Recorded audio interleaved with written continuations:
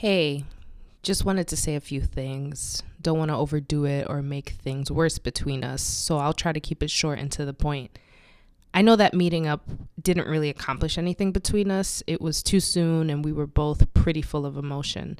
Also, we really never talked about our hookups in between or what they meant, and sometimes it was hard for me to get a read on how you felt about our situation. The same goes for me. I never vocalized to you what we were doing, so I'm sure it was difficult for you to know how I felt.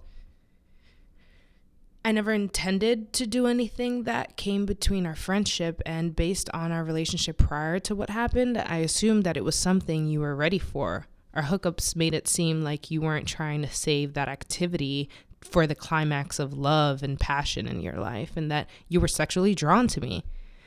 I always thought we had a great relationship and that it was mutual, that it was a mutual thing that we did. Even thought you enjoyed it. Based on the way you reacted to me and how things progressed, I thought it was a thing that you were ready for. It's on me for not verbally asking you. It's on me for assuming things. But I hope that you don't feel that it's completely on me. Because if you did feel that way, you would have taken me to court. You wouldn't have done more than slap me when we met up. And I would be worried about getting charged with something, which I'm not, because that's not what happened. With Bonnaroo coming up and with all the friends that we share, I want to be able to look at each other without feeling uncomfortable and wrong. Is it too soon for that? Hi, everyone, and welcome to this week's episode of Ladies Who Bronche. I am Julissa, and I am flying solo this week with Skittles, celebrating the love of his aunt who has gotten married. Congratulations, Titi Wandi. That piece you just heard me read was written by the scumbag who sexually assaulted my best friend a few years ago. Really shitty that we live in a world where victims have to reinvent the way they share their experiences because every time they speak at all, there's a force waiting to oppose them. It seems that no matter how much the numbers speak, no matter how much people come forward to speak, no matter how many times people stand witness to sexual acts that are not consented, nothing changes. And there's something about that our country has to come to terms with. And until we come to terms with it, we won't be relieved from it. Numbers aren't enough when an issue like this isn't about statistics. It's about culture. There's something about our culture that has made it okay for someone to have their body trespassed upon because the person who is doing it just feels they have the right to and want to exercise that power. We all come from different contexts, and we bring that to the table of every dialogue we have. So the way we choose to talk about things like assaults changes from mouth to mouth. And it's very difficult when you find yourself on the outside of a situation, maybe not knowing a victim, or maybe just not having experienced it or had it have to be at the forefront of your mind day to day. It's very easy to step into these conversations and speak sort of with your privilege on the forefront and sort of devalue other people's experience. I say that because this week, the Me Too hashtag was flooding my timeline, and for the first time, I had to get confirmation that many women that I know, and also many men that I know, have been a victim to being either touched inappropriately or having to hear people take ownership of their bodies and describing to them what they're going to do to them. I knew that these people experienced that, but what I didn't know was what the weight of the confirmation would do to me. There was something really tragic about scrolling and just seeing the hashtag over and over to the point where I couldn't stop to even read what people were writing around the hashtag because it was too much. It was too much, and I kept wondering why do they have to do this? Why is this the moment or the thing that is going to wake up a group of people to validate something that we just know is real? It's not just, it's not something that happens in small doses. It's not something that happens in only certain types of areas. It is something that affects everyone in a way. And I don't like to say that it's about being a woman versus a man, but maybe because I am a woman, it is very difficult for me to fathom how people don't think about how their bodies need to be protected day to day, how people can wake up, and walk to work and not worry that their outfit is too revealing and it'll draw too much attention to them. It's just unfathomable to me because ever since I realized that I had boobs and a butt or that someone would want to touch me, ever since I realized that, I haven't been able to look back. It's just been in my mind since then. It is sad to see that people still need to bring up the fact that sometimes folks lie about assault in order to get money or attention, fame, those sorts of things. Because while that is true, that oftentimes our celebrities and stars have to deal with that sort of issue, it is also true that we know rape culture, we know how often people get sexually assaulted, and that number, I can't imagine it being at the same level of folks who are just lying about it. I'm pretty certain that the majority of folks out there who are saying that they've been victims are probably actual victims. And to silence the folks who are actually victims, because there are some who are, trying to disguise an incident as an assault moment, is kind of ridiculous. And I think that we have to remember that. I think that we have to remember that in moments when we want to silence people because they're lying or that person's a celebrity, so we know that there's some sort of gain, I think it's important that we can stop in that moment and say, is that argument more important than the fact that we need to shed light on this issue yet again because someone is getting away with violating another person? Oftentimes, the people who commit these acts are victims themselves, and while that's tragic within itself, that doesn't mean that we can create excuses. What that means is we have to look at the patterns in our culture and figure out at what points we're going to address these issues accordingly. Is it therapy? Is it, some sort of, sexual health workshop or consent workshops? I don't know, but we have to think more about what we need to do to prevent rather than make excuses for the folks. In light of the Me Too campaign, my friend decided that she was ready to share a story that for years has tormented her. I remember the day that she gave me a call to tell me what had happened that night at that party that I knew she was at. And I didn't go to because it was all the way in Brooklyn and I lived in the Bronx. And I wasn't going to go that far for some lame party where people would be getting drunk and I'd get drunk and then watch all the other girls hook up and not hook up and then have to take my lonely ass to the Bronx afterwards. She slowly ramped up to tell me. She first shared some random things that happened during other points in the night, and then with a heavy sigh, she revealed to me that she was no longer a virgin. And I was shocked. At first, I wanted to screech and congratulate her for finally losing it, but I could tell that her tone wasn't matching that sentiment. So I instead asked her, "Are you upset? Do you regret it?" And she then said, "I didn't even know it was happening." I felt my gut hit the bottom of my core, however far I could go. And I knew immediately that this situation was something that should have not happened. And I was completely unprepared to support my friend at that moment because no matter how many times I've practiced it in my own head, how I would react, what I would say, do, or think if I should ever be raped, no number of practices in the past could prepare me to actually have to help my friend go through it. And a friend who I never expected, a friend who is one of the strongest women I know and boldest, and one of the first people who I would call if I had to get into a fight with anyone, male or female, because she is that tenacious. But that moment changed her life forever. And it took her years. It took her so many years to be able to publicly say what happened.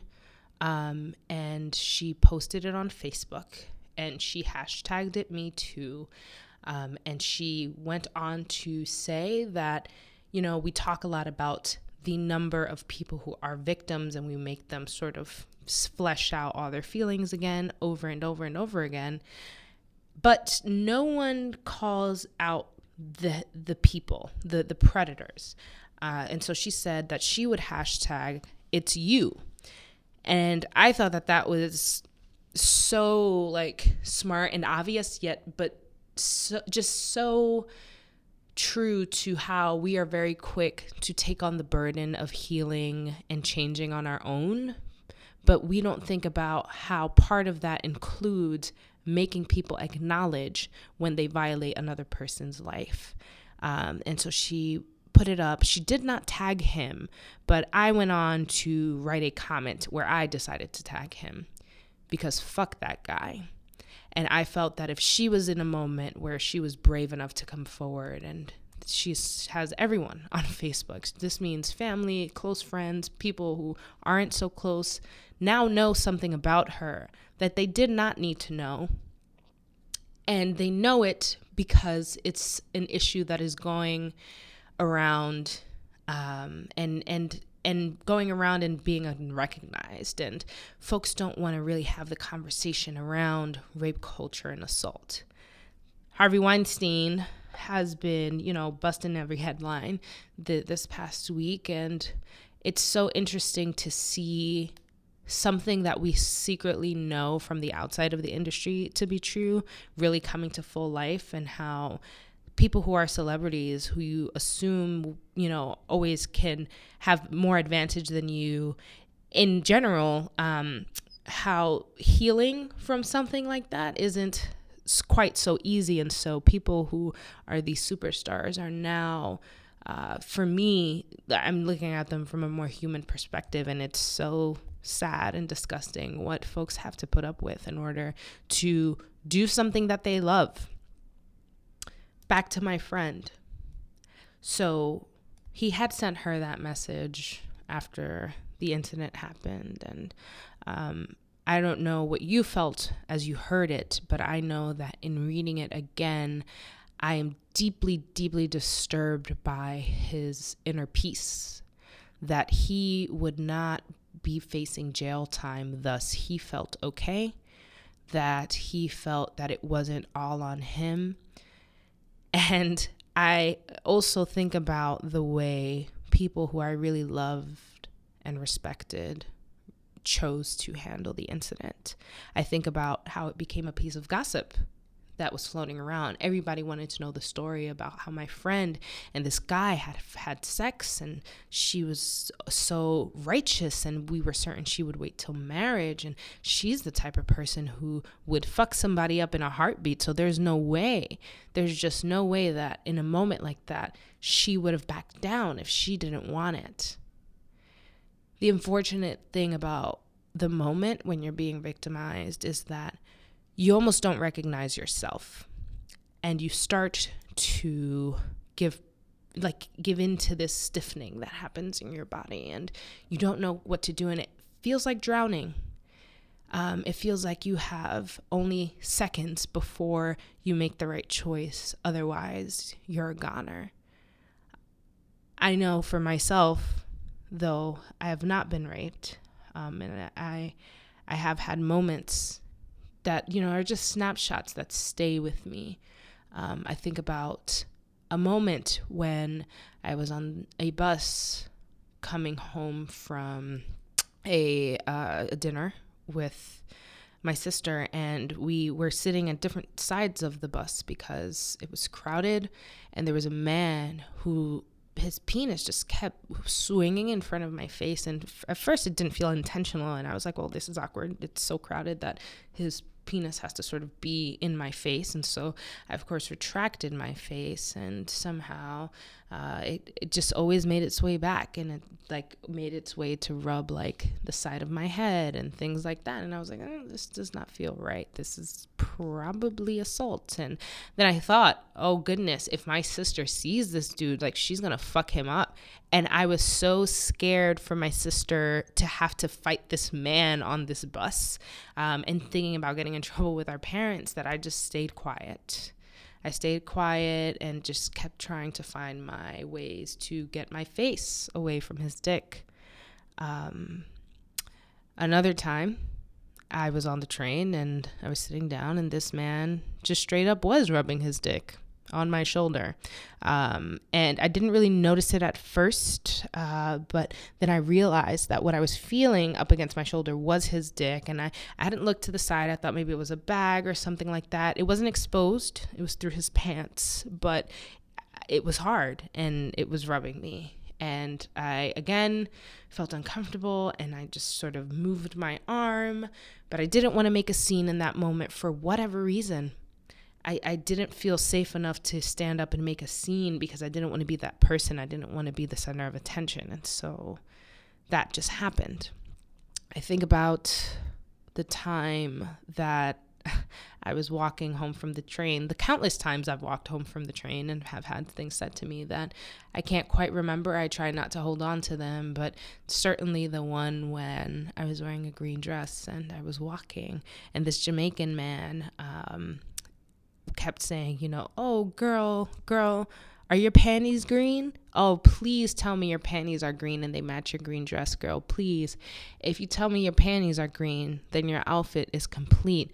Oh, I'll fuck you. I'll fuck you so hard and I'll rip those panties down, girl. Please tell me they're green. I remember a moment when I was standing somewhere in Queens on a boulevard waiting, and this man just with his kept rolling around with his car, and he kept trying to ask me to come into the car, and he was like trying to I guess he thought I was a prostitute, and so he tried to solicit me as one, and he was being creepy, and I kept like walking a little bit down towards the block, and he kept like riding near me, and I was like, well, fuck, this is awkward. And I was waiting for a cab, and I finally came, and then I saw that he had driven off, but that was very awkward.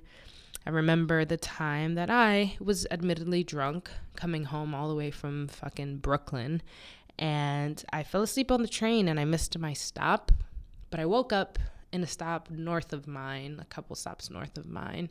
I'd never really gotten off at that train station before, and I walked down the stairs, and it's really dark, and there's just houses, and this man, I just feel a man grab me by both my shoulders, and he just starts shaking me. And he goes, I know you want to suck my dick. I know you want to suck my dick. And I'm freaking out, and I'm just like, and then he starts yelling in my face, are you black? Are you black? I know you want to suck this dick. Are you black? And then I'm like literally like terrified and very drunk. And I'm like, yes, I am black. And then he was like, and then he sort of like pushes me off. And then he goes, fucking black bitch. I'm going to suck this, and kept walking. And I was so afraid. I was so afraid because I knew how drunk I was. And immediately I started to think, this is your fault.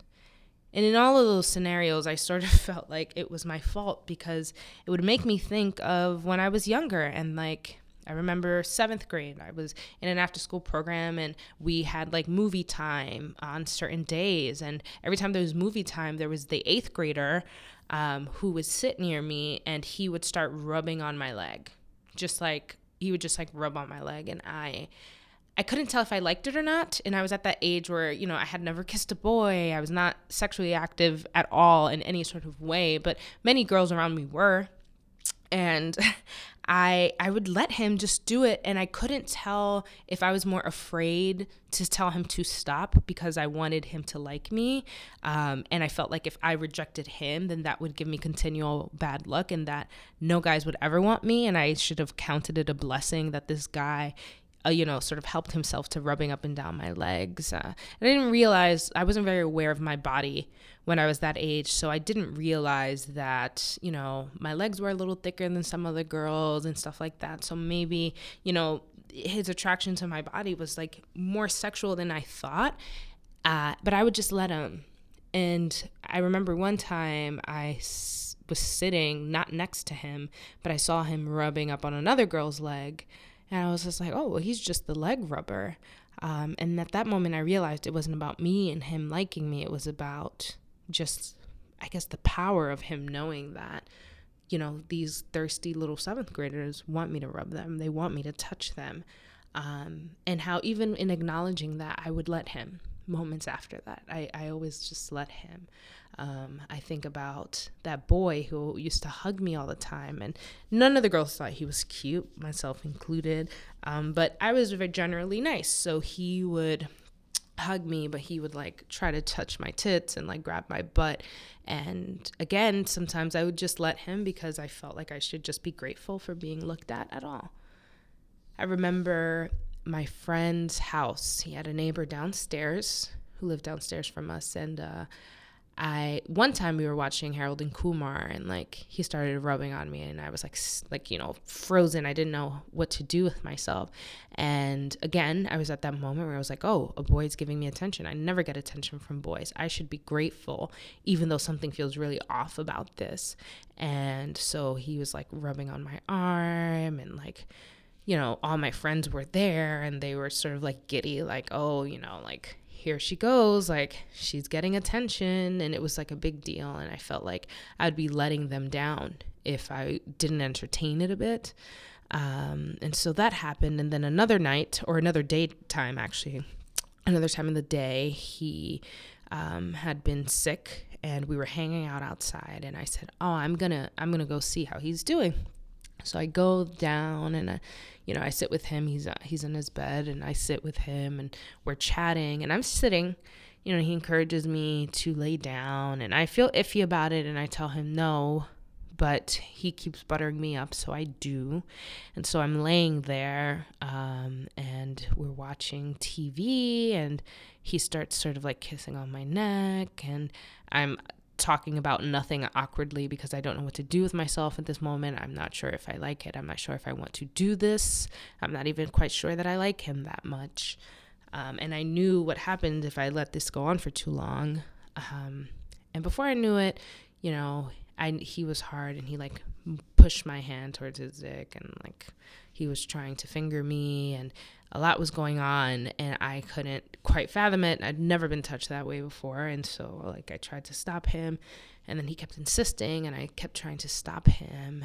And then he got really angry, and he asked me to get the fuck out of his room. And I did. And all my friends were waiting outside, and they were giggling, and they thought that, I had just, fucked him or something had happened. And they, all found it funny because big nerdy Julissa, like literally my nickname was Sasquatch in middle school, like had gotten attention from a guy.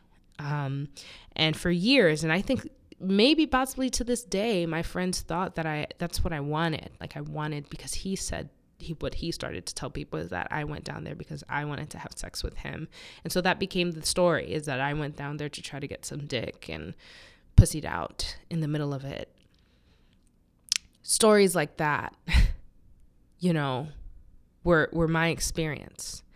And it's interesting to feel like that is not comparable to, other situations that can happen. And obviously, no one, like there's worst case scenarios for every situation that you can think of. But what matters is that people are being violated, regardless at what level. And it's a conversation that we can talk about numbers. We can say, oh, the number of girls that get raped when this or when that.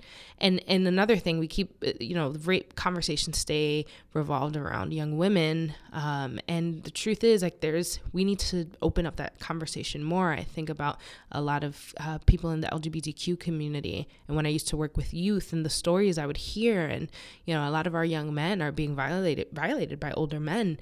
So when we talk about the conversation, we gear it just towards women, like, we are doing a disservice to a large number of people who are experiencing it, who don't identify as female. We talk about it with a bunch of statistics and a lot of language that we learn in books. But the issue is that this is not a numbers game. This is about culture. This is about behavior. This is about permission that has been passed on from generation to generation to take ownership of things that are not ours. Back to my friend. So her incident that evening was gossip. And I stood by and watched many boys who, in my head, I thought would grow up to be really great men.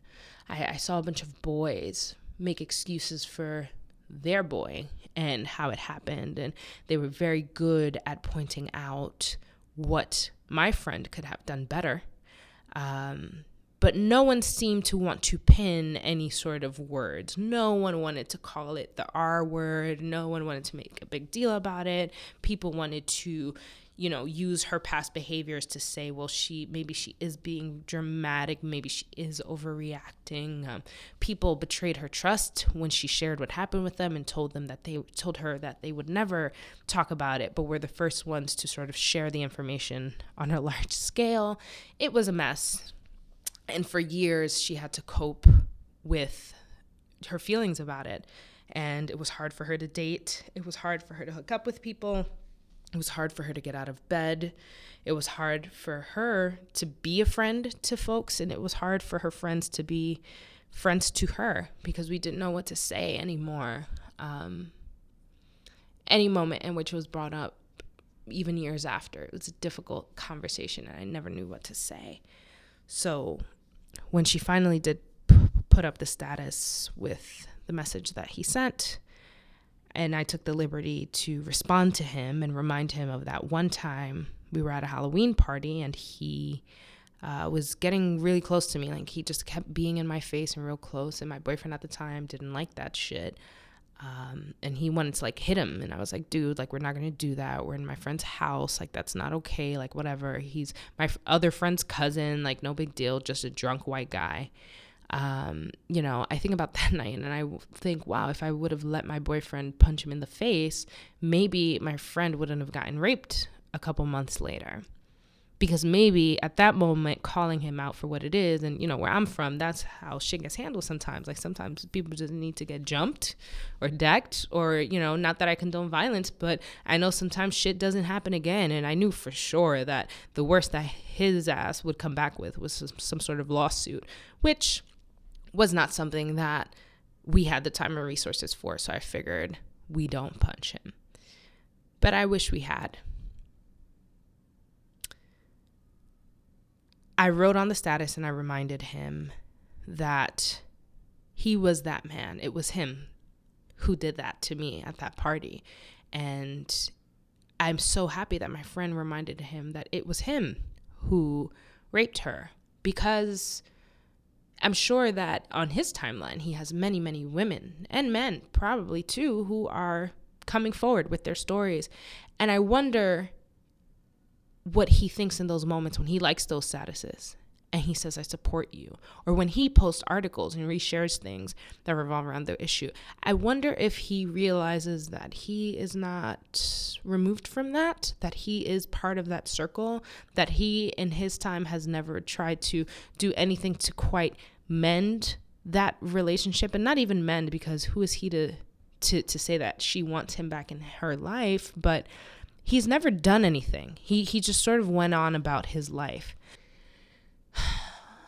And I don't know what happens next. I don't know what happens next for her.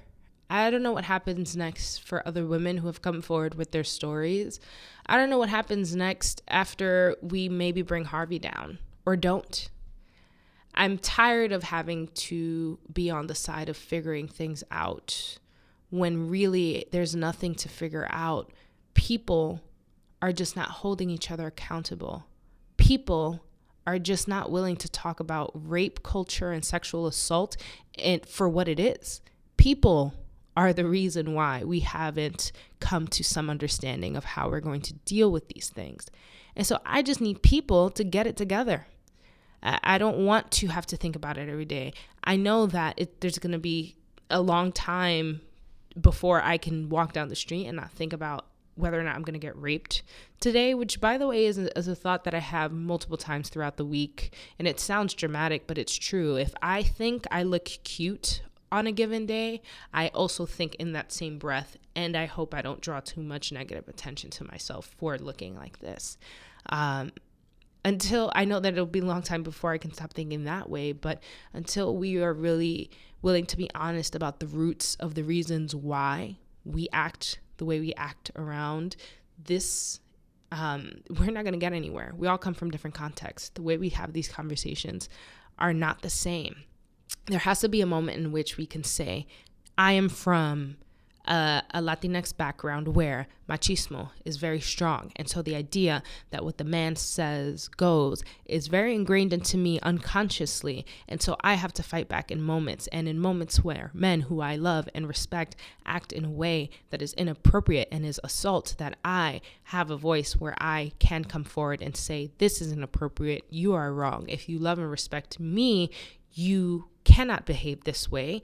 If you love and respect yourself as a decent person, you cannot act this way. And it takes a lot of bravery to be that person, but we have to be willing to be these people. Or we have to just be willing to stomach the fact that we are just going to let more years go by before we actually handle assault in a way that it needs to be handled. We need to call ourselves out. Last week's episode, we joked a little bit about how, we don't ask men consent. We just start touching them. We assume that they want sex. That's not okay. The way we sexualize our black men, not okay. And our black women, not okay. Latino, Latina, not okay. I mean, you see a Sofia Vergara, and that's the standard, right? In Latinx culture, a lot of people are like, that's the standard. And people sexualize the shit out of that woman. She has more than just her amazing body.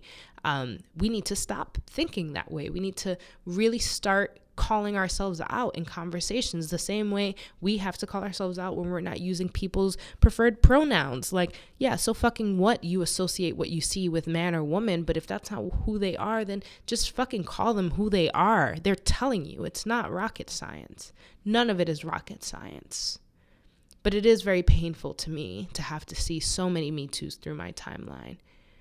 And, I really hope that even though it's you is not a hashtag that's going around, I hope that folks know that it's them. And I hope that there's a chilling feeling that they get when they know that they're exposed. And I just wish I could. I wish I could expose each and every predator who has assaulted someone. I wish that we could have them up on a wall that we can refer to. And when we see them, we know who they are and they can't forget what they did because they scar people. And I hope that my friend feels a little better, but she's certainly scarred too. And I know I haven't had the worst of it, but I'm certainly scarred. So when are we just gonna be honest with ourselves so we can fucking heal? Thanks for tuning in to my rant. I appreciate you. And we'll be back next week with Skittles and mimosas and more fun. Until then, bronche.